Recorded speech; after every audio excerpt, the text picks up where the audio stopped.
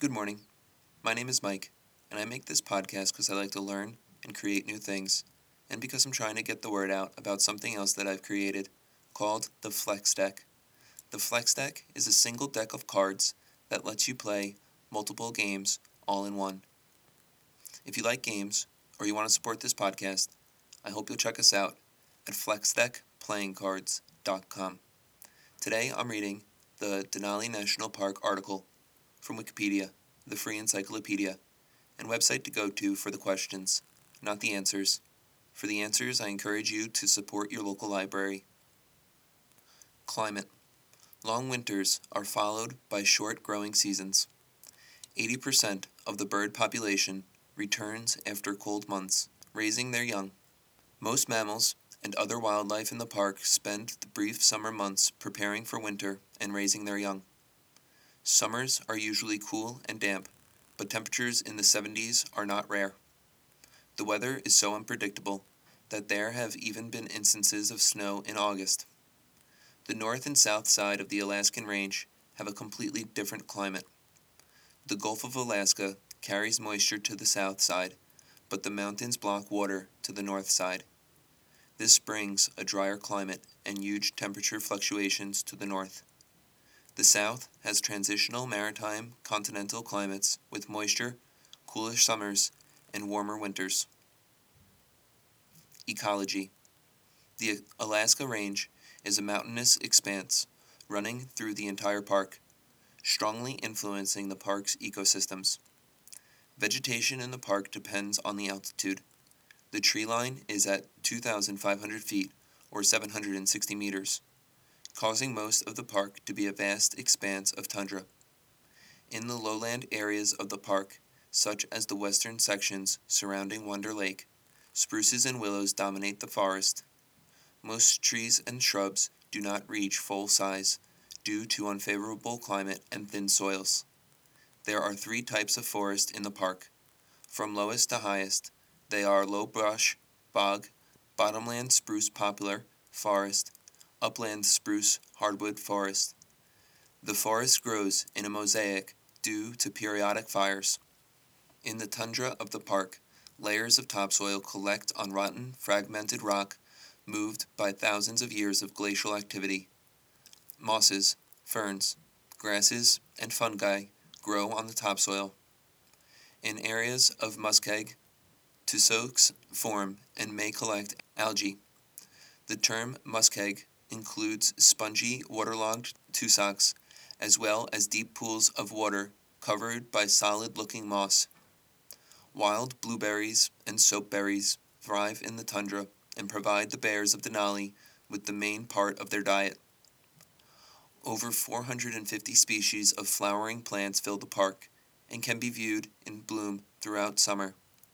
Images of goldenrod, fireweed, lupine, bluebell, and gentian filling the valleys of Denali are often used on postcards and in artwork. Denali is home to a variety of North American birds and mammals, including grizzly bears and black bears. Herds of caribou roam throughout the park. Dall sheep are often seen on mountainsides, and Alaskan moose feed on the aquatic plants of the small lakes and swamps. Despite human impact on the area, Denali accommodates wolf dens, both historic and active. Smaller animals such as coyotes, hoary marmots, shrews, Arctic ground squirrels, beavers, pikas, and snowshoe hares are seen in abundance. Red foxes, martens, Canadian lynxes, wolverines also inhabit the park, but are more rarely seen due to their elusive natures. Many migratory bird species reside in the park during the late spring and summer. There are waxwings, Arctic warblers, pine grosbeaks, and wheat eaters, as well as ptarmigan and the majestic tundra swan. Raptors include a variety of hawks, a variety of owls, and gray falcons, as well as the abundant but striking golden eagles. 10 species of fish, including trout, salmon, and Arctic grayling, share the waters of the park.